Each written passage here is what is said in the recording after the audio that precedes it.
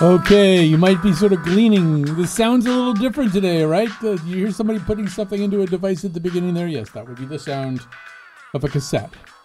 So the genesis of this show was kind of the opposite of the genesis of somebody's life. I read obits a lot, and I saw an obit for the man who invented the cassette tape. And his name was Lou Ottens. And I thought, wow, we've never done a show about cassettes and cassette culture. Because that's almost weird considering some of the other shows that we've done. And so I contacted Jonathan McPants, who produces this kind of show for us.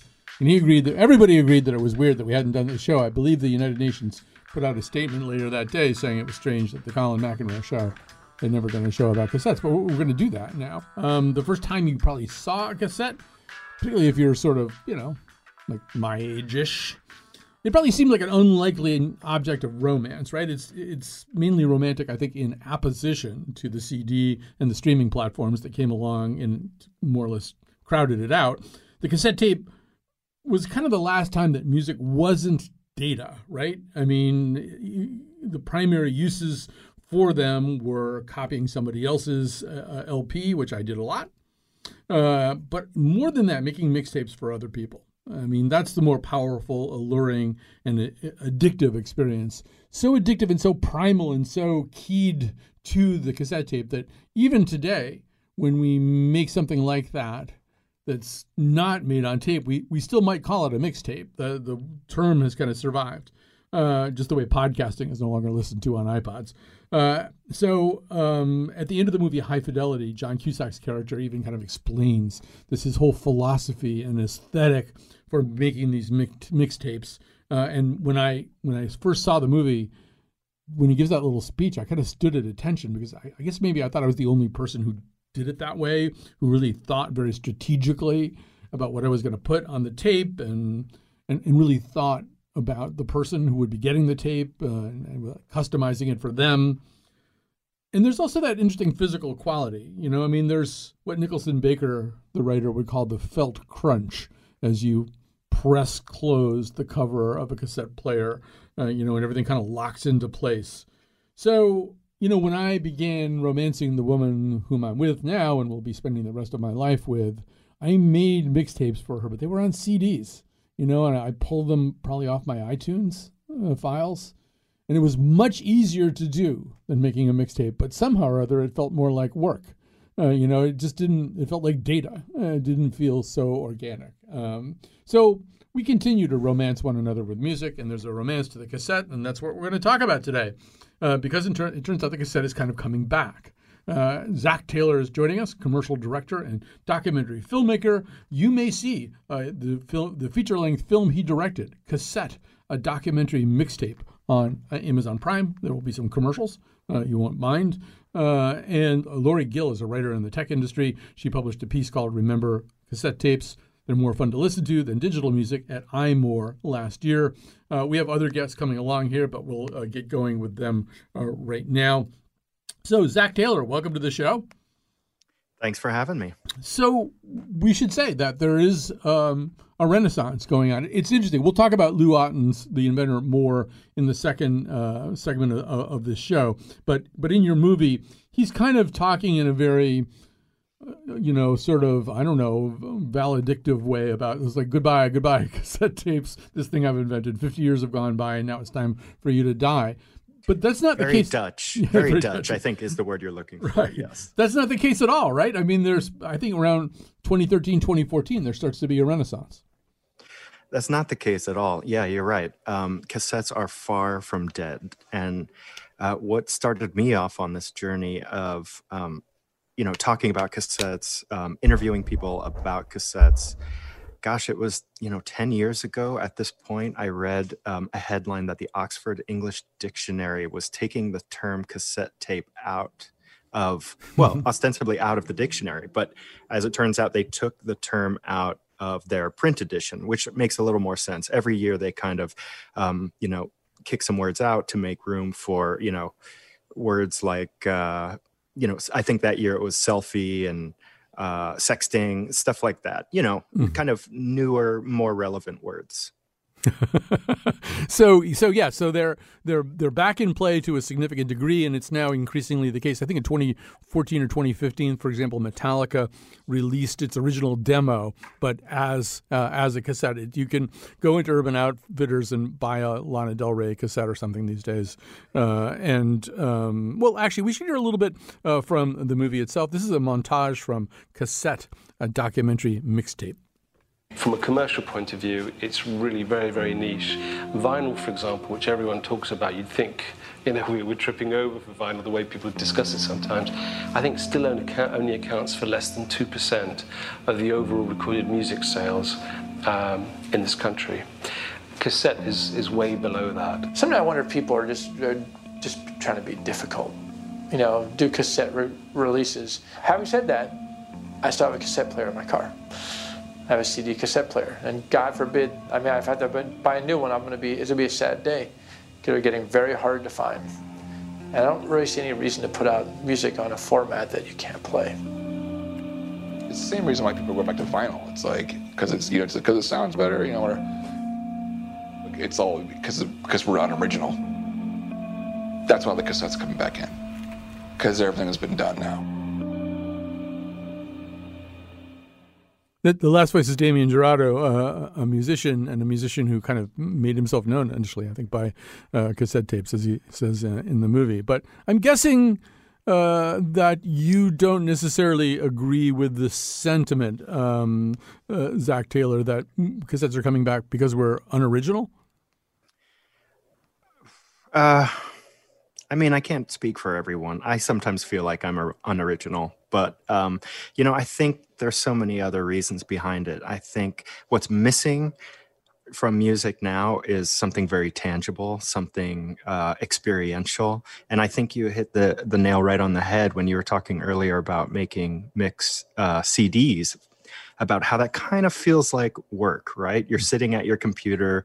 The motions are literally the same as if you're, responding to that email or doing your taxes or whatever it is. But making listening to, or certainly making a mixtape, that is an experience all its own. Right. And I think also, those mixed CDs, the other thing that I notice about them, because they're still around the house these days, is that pretty soon the kind of generic little white sleeve with a window on it that you put it in, I don't know, that gets lost. And they're just kind of sliding around these kind of anonymous little discs. And they don't necessarily have the kind of chunky, blocky reality of a cassette. But maybe this is time also to bring Laurie Gill into the conversation because you really have engaged in advocacy for the CD. I assume you think, well, I know from your essay, it's not just a matter of being unoriginal. You actually think there's something better, realer, warmer, more human about them? That's correct. Yeah, I've always felt that the tape is this tiny album, and it kind of stems from, when musicians were making records back in the day when, they were making albums, a lot of it would have to do with not just the music itself, but also the artwork, the inserts, the thank you liner notes, all the things that kind of come together to make a full album. And a cassette tape is a tiny version of that. And it's this little piece of art that the musician and the artists collaborate on and make together. And then they give it to us, and then we get to absorb it and appreciate it. And it's kind of a wonderful little thing. Well, also, there's a way in which we kind of interact with the thing itself. Like, who has not inserted a pencil into one of the holes there and wound the tape back up when there was slack in it? And Laurie, there's a way in which the tape feels like our presence. It's hard to make an impression on a CD, by listening to it. You could accidentally scratch it up or something, but just using a cassette, pretty soon, right? There's some hiss and stuff like that comes in there. That's true. The more you listen to your tape, the worse the quality of it gets. That's true. Yeah. They do start to wear out. And there's also a little bit of joy in that too. And just knowing that you've listened to your tape so much that you've worn it down a little. Right. Well, the tape knows that you exist. Your CD does not know that you exist, but the cassette kind of knows that you exist.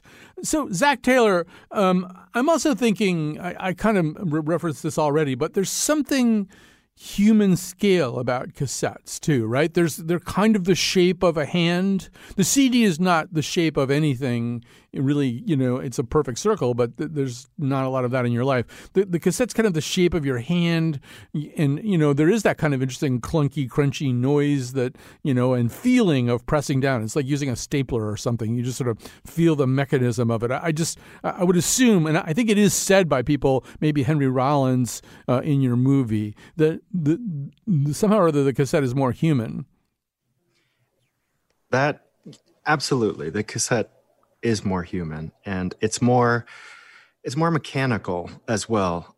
There's something about the fact that it has moving parts and that you can see what it's doing, even if it's not behaving the way you want it to, like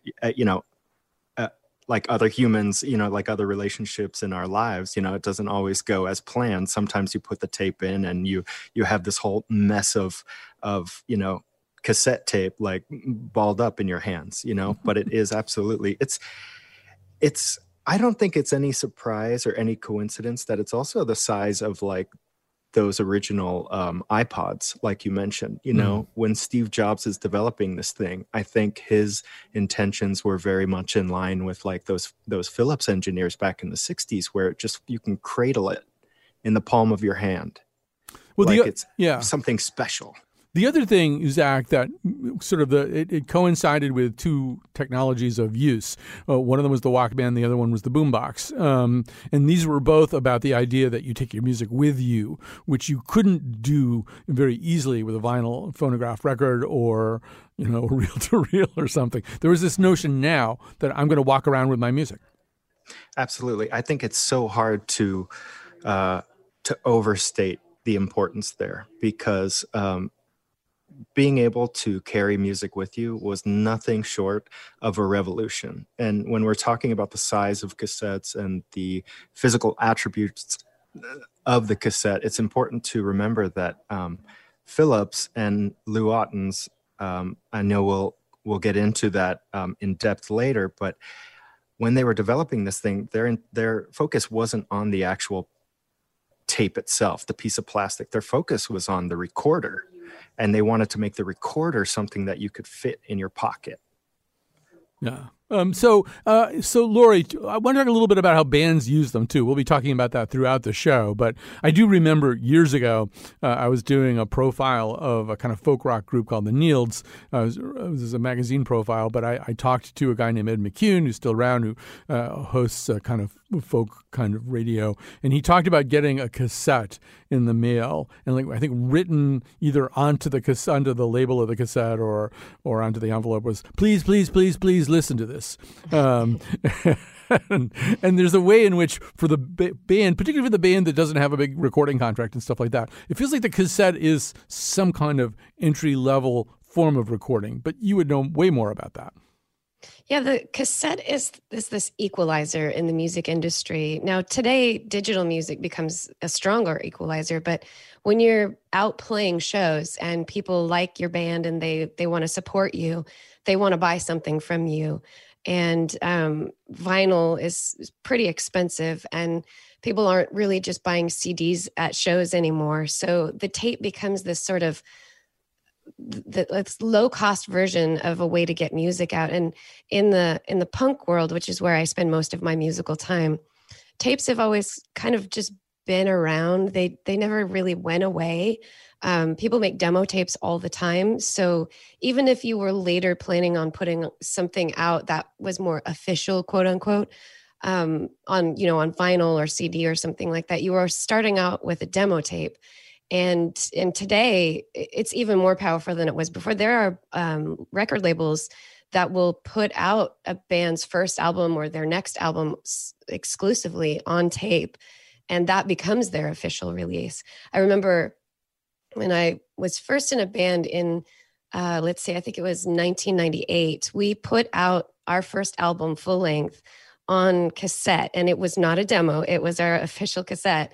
And we sent it out for review to different magazines so they would review it. And we put a little note in there that said, this is not a demo tape. This is our official release. And they still put it in the demo tape section because that was just the way they did things. But today the cassette tape is an official release for a lot of bands. You know, Zach, one thing that struck me as I was reading more about this too is that when we say that cassettes are coming back, well, I mean, Lori's saying they never entirely went away, but to whatever extent they are coming back, there's more production of them. I think even companies like TIAC have ramped up their, slightly higher end cassette players and stuff like that.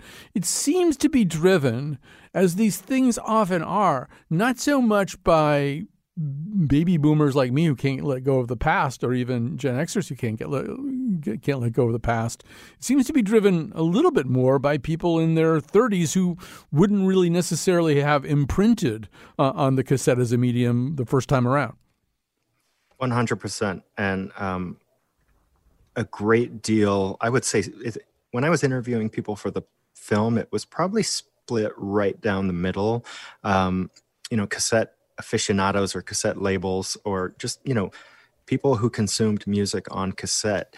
I think it was kind of a 50-50 split, people who had grown up with them and people who had not. And I think you find the younger generation, like I'm 38 years old and I'm kind of on the tail end of having made mixtapes in the 90s and having, bought my first album on cassette because I couldn't afford the CD. But then you talk to these, kids in their 20s, in their late teens, who are just discovering the cassette, and they are totally detached from like the stress of it or the inconvenience of it or this kind of underdog stigma that it always had for those of us who, grew up with them.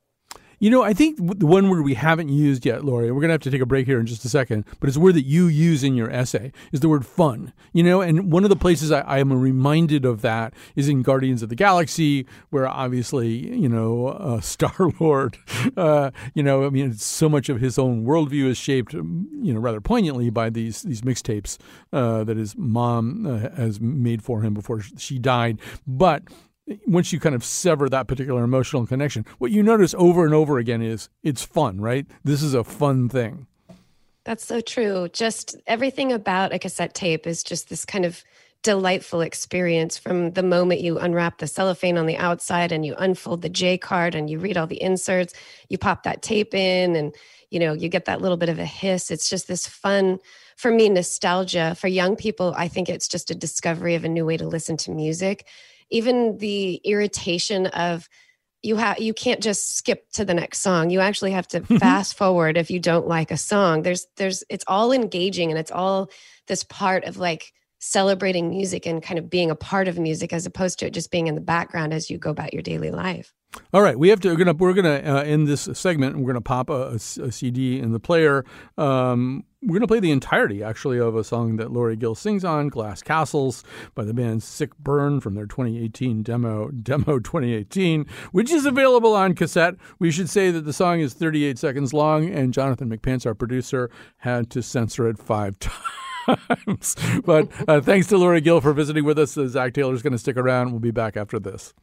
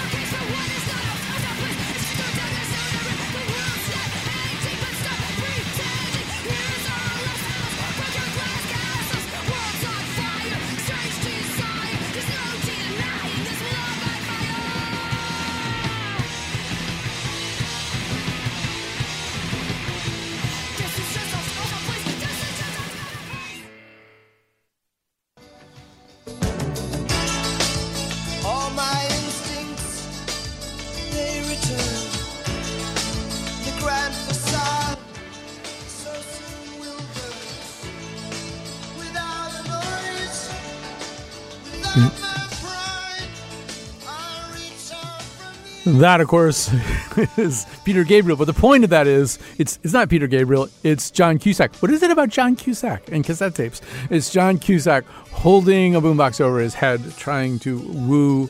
What is it about wooing and cassette tapes? Trying to woo his estranged beloved back. in the movie Say Anything. So yes, we're talking about cassette tapes today. And I guess we're talking about wooing to a certain degree. Joining us is Zach Taylor, commercial director and documentary filmmaker. He directed the feature-length film Cassette, a documentary mixtape. And in just a moment or two, you will meet Summer McCoy, founder of the Mixtape Museum, an online archive project established to collect, preserve, and share knowledge of mixtape history. So, Zach Taylor, we keep evoking the romance of the cassette and the mixtape that you make with the cassette or on the cassette. But you introduce us to the man who is responsible not only for the cassette, but for the fact we're doing the show. As I say, this all started because I saw his obituary. His name is Lou Ottens. And as inventors of a very romantic medium go, he's a pretty unromantic guy. He's pretty much an engineer, right? He's stubborn. He was stubborn to the core. He was still today the most difficult interview I've ever done as a filmmaker. But also, one of the most endearing. Once I had to visit this guy multiple times, or I should say, I had the privilege of visiting this guy multiple times over many years. But I think towards the end there, we finally came to an understanding where he was actually pretty proud of the cassette. Oh yeah, no, I think no question, and he makes that very clear. But let's hear a little bit from the movie. Here is one of the interviews with Lou Ottens. You're not a nostalgic person, are you? No. When your time has gone, it's time to disappear. If there are better products than cassette, well, then you stop. I don't believe in eternity. That's the basic thing. And the crazy thing, it's not yet over. Huh? There are still all those crazy people who are working with cassettes. Now it's nostalgia, more or less. People prefer a worse quality of sound out of nostalgia. It's not often you hear the inventor of something crapping on it so avidly.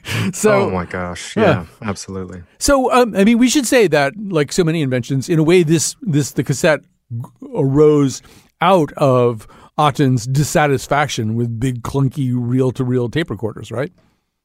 For sure. As an engineer, his lifelong obsession was just to make music smaller, to make it, as you said, more portable. But I think maybe most importantly, to make it user-friendly so that you didn't have to know how to, spool tape through a reel-to-reel, player to enjoy music. So we should we would be remiss if we didn't talk about the way in which the cassette is interwoven with the history of hip hop. So that's one of the reasons Summer McCoy is here, as I said, founder of the Mixtape Museum, an online archive project. Summer McCoy, welcome to our show. Hi, thanks for having me. So hip hop's interesting too, right? Because it begins to use cassettes. For when we say mixtape, usually personally we're talking about a tape maybe we made for ourselves or we made for other people. But the mixtape gets used in a different way, and it goes so far back into the roots of hip hop that it certainly wasn't nostalgia. We're talking about the 1970s and 80s, where a cassette tape was a very vital and vivid thing anyway. But explain what was happening with some of those early artists. Yeah, it's funny. I just had a conversation with Paradise from X-Clan, who's also the chief curator at the Universal Hip Hop Museum. And we talked about how he experienced like the earliest of mixtapes, which is what you just mentioned in the 70s and 80s, when recording was happening directly from either like a reel-to-reel or a vinyl to a cassette, right? Mm-hmm. And then later in the 80s, you had DJs that were recording their live sets at clubs, right? You had the park jams that were in the communities that were happening that were also recorded on cassette. So a lot of hip hop's earliest moments are on cassette. Like it's one of the earliest documents of record. And And because the cassette gave people the ability to record on their own, you really got recordings from people in the community, right? So it was the closest to hip hop that you can get. So the public cassettes, how I like to explain to people is there's the private ones that you mentioned, the ones we might have made in our bedroom. Maybe I might have made one for Zach, or, decided that I wanted to make one for an event. But then the public ones or commercial tapes were the ones that you were seeing that were recorded in public settings, like a club, in a park jam. And and sometimes the intent was to make sure it was dubbed or copied and spread out into the community or into the world. And those are the public tapes that are attached to those to certain DJs that a lot of the collectors that we work with at the Mixtape Museum are collecting. Right. Yeah. We can give people a little sense of how that sounds. This is from DJ Ron G live at the Cotton Club, Side A. We'll have, I should say, Épée Ding Dong Collection, Paris, France. Let's hear a little bit of this. I said 1 for the money, 2 for the bass. Come on, Ron G, let's rock this place. Hey, Ron G, check the rhyme, y'all. Check the rhyme, y'all. Check the rhyme, y'all. Check the rhyme, y'all.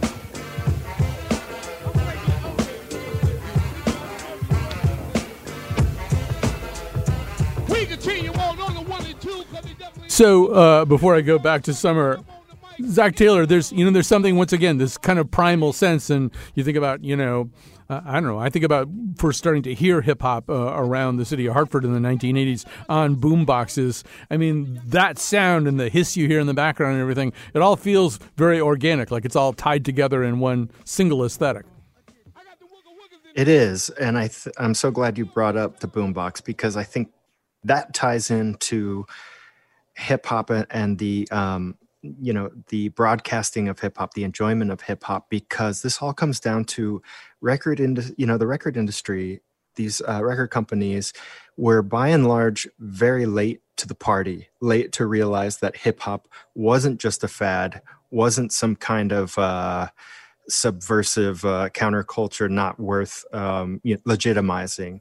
They came late to the party, realizing that they could in fact make money off of it. So that's why the cassette and the boombox had such a loud voice in the conversation. Not only was it important to disseminate this stuff on little clunky pieces of plastic, but also you had to turn it up as loud as you could to spread the word.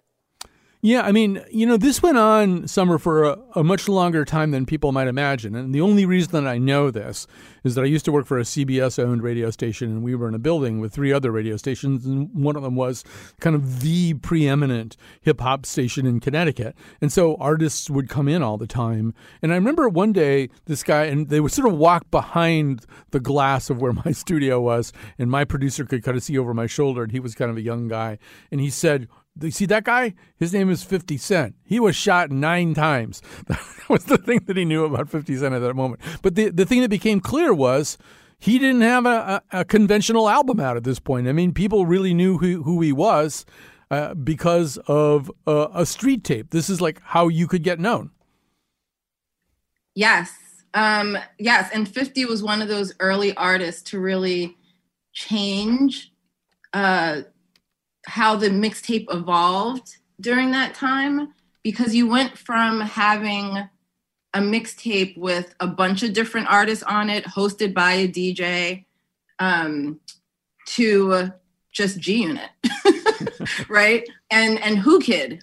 50 also had an amazing DJ named Who Kid, who was his host on most of those tapes. And then you saw a lot of G-Unit artists also being featured. So he used it in a very unique way. So did Diddy. Mm-hmm. Bad Boy is built on the remix. And Ron G, who's a very important piece of that remix narrative, is still doing remixes today. And I just want to mention that recording that you played has Love Bug Starsky on it, which is extra special because we just lost him recently. And he was very important to the narrative of mixtapes and hip hop. Yeah, this is kind of, Summer, a story, both in terms of the early mixtapes, where in fact you could buy a mixtape where you'd maybe hear various artists and become acquainted with them that way, and artists who haven't quite arrived yet but are able to get their work known. This is all a little bit of a story of the artists themselves taking control of their own destiny. It's a story we tell more, I think, these days with digital music. But this, in this very analog way, was also, I guess, a way that music could travel, right? You could throw a bunch of these cassettes into the back of the trunk of a car and drive from New York to Philadelphia and kind of break an artist in a new city. Yeah, I mean, and that is what, a great example would be when I first started working in the music industry. I was working with the Clips, who were pretty known at the time. And we put out a mixtape because we couldn't put out an album because of legal reasons. And we wanted to make sure that their music was still, being heard by their fans. And that mixtape ended up extending our tour and also getting us our next record deal. So yeah, the artists used the mixtape for promotional purposes, and the DJs knew that, the labels knew that, but there's still, there's still a little insensitivity when it comes to, hey, we want you to play our music, but yet, it's still not legal. Mm-hmm. So that's another weird part of that whole relationship. Yeah. Zach, I was talking about kind of the human contours of this of the cassette tape, and I think there's a moment in your movie where there's a guy saying, "Oh no, yeah, you buy 3 copies of one cassette, one to play, one for stock, and one to swap." I don't know if I got that right, something like that. But that idea of swap, right? That's another way that there's a human contour. I've got a CD in my hand, you've got a CD in a CD. I've got a cassette tape in my hand, you've got a cassette tape in your hand, and we swap them. There's something about that exchange that happens very naturally with this particular medium. I think, listening to you talk right now, it just popped into my head that cassette tapes might very well be the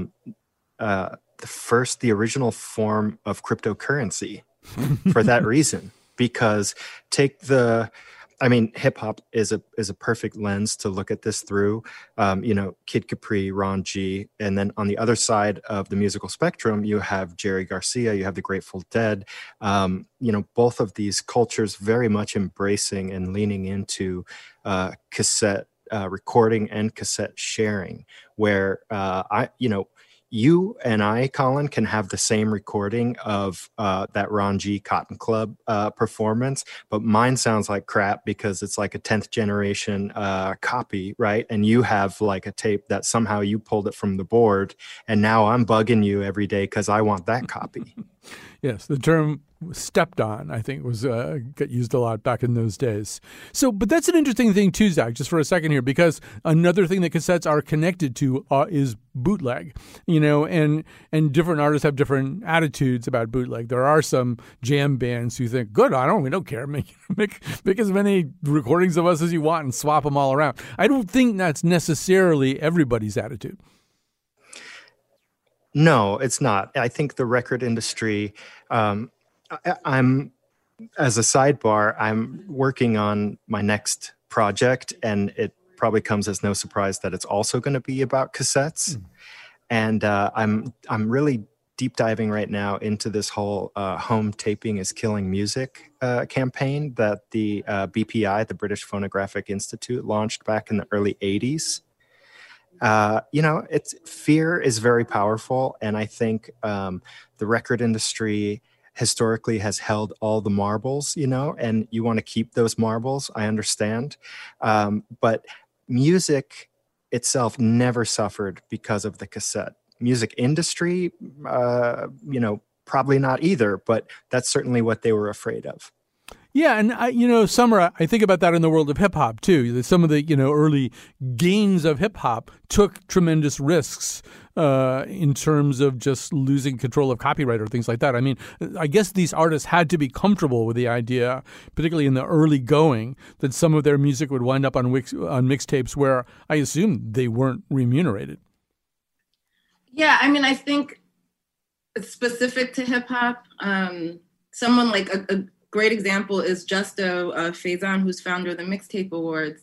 When he was a record promoter, and he was the person that, served the DJs with vinyl. And he decided, okay, we have a very small budget.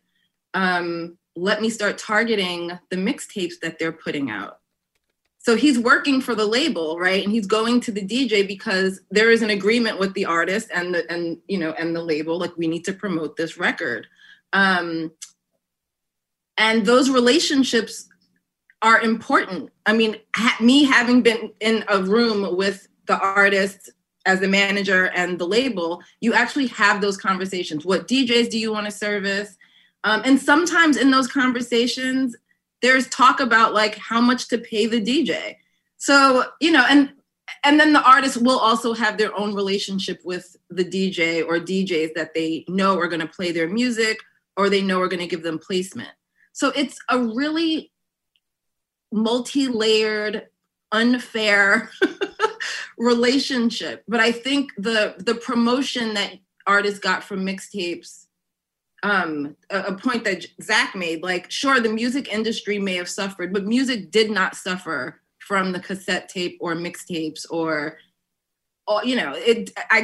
there's no proof that happened. And that's part of the work that I'm doing with the Mixtape Museum, is to try to actively gather that data so that we can actually prove the impact as close as possible of what, mixtapes did for hip hop and just music in general. Is there, Summer, as we're getting ready to wrap up this segment, I feel like the definition of mixtape changes and changes and changes. And I'm wondering about like what it's meant over the last 10 or 12 years. What makes a mixtape now? I should say that when we go out of this segment, we're going to go out with a song from Frank Ocean's first album, which is a mixtape called Nostalgia Ultra. So when we say mixtape there, what do we mean? I have many conversations with friends that are mixtape purists, and anything today is not a mixtape. Anything 10 years ago is not a mixtape. Mm-hmm. I like to think that the mixtape has evolved.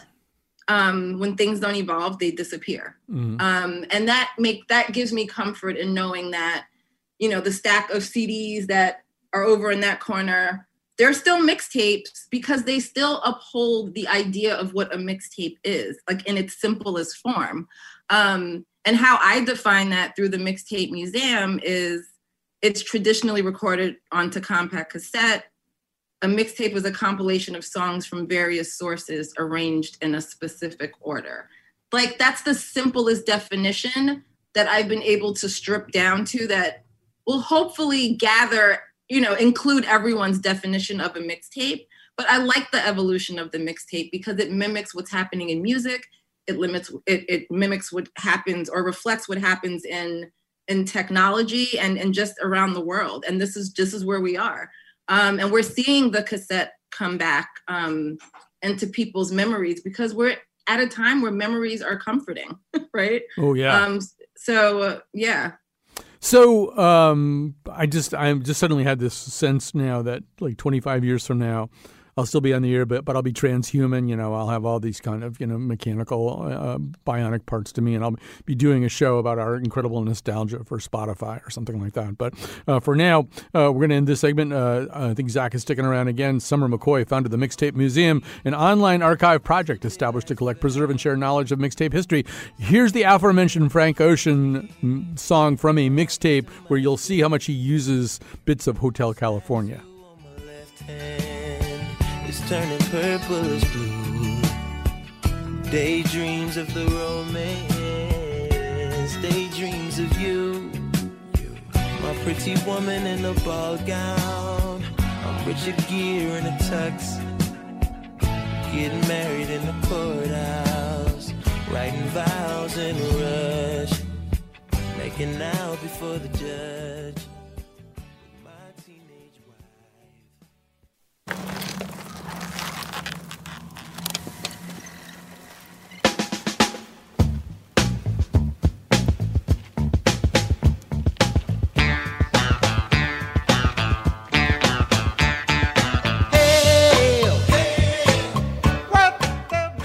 So you probably recognize that from what it is, but also from Guardians of the Galaxy, where it's kind of a big example of the joy that Star-Lord gets out of his collection of, or out of that Walkman that his mother has bestowed him. So I have to take this moment to thank Kat Pastor. She's here in the studio with me. So much fun working in the studio with Kat instead of having to imagine how I wanted to gesture towards her. Always in a very amicable way. So Kat Pastor is the technical producer here. Jonathan McPants is the person who put this show together. Thanks to both of them. Still with us is Zach Taylor, commercial director and documentary filmmaker. He directed the feature-length film Cassette, a documentary mixtape, where I believe you do hear that song too. Joe Carlo is joining us now. He runs This and That Tapes, a cassettes-only record label. So, first of all, Joe Carlo, welcome to our conversation. Thanks, Colin. I've been listening in. It sounds really fun so far. So, let me ask the obvious question that perhaps people ask you at family gatherings. Why start a tapes-only record label at this point in human history? Well, much like Lori was talking about, I come to cassettes through punk and zines and sort of the DIY ethos. So if I wanted to start a record label, I wanted to make sure it was something that would be fun and something that I could do all on my own.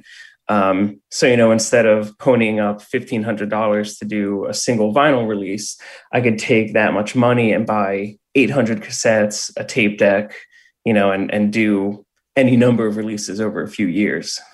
So there's kind of a scale issue, right? You can stay at a relatively low scale and make this work somehow? Totally, yeah. So, I make all the cassettes myself in-house, which means, say I have a small band just up and coming and I'm really excited about them, but I don't know how people will receive them.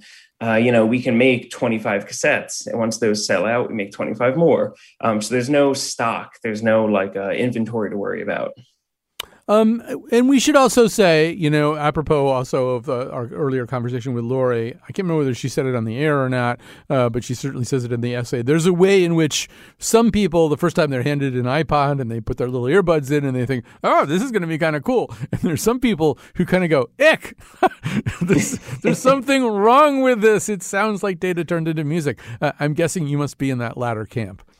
Definitely. I love the warmth. One of the things that we do with the label is with every download, you also get a download of the cassette ripped to an MP3. So you can hear side A and side B as it would have sounded on a tape for those who don't have a deck. Yeah. So, so Zach Taylor, how common is this? You discovered other examples. I don't even think they were that hard to discover of people doing what Joe is doing. Oh my gosh, I'm so glad you brought that up because I don't know if I closed the loop earlier when I was talking about the Oxford Dictionary. When I saw that headline back in the day, 10 years ago, I thought, oh my gosh, well, somebody's got to say a few words, to eulogize this thing.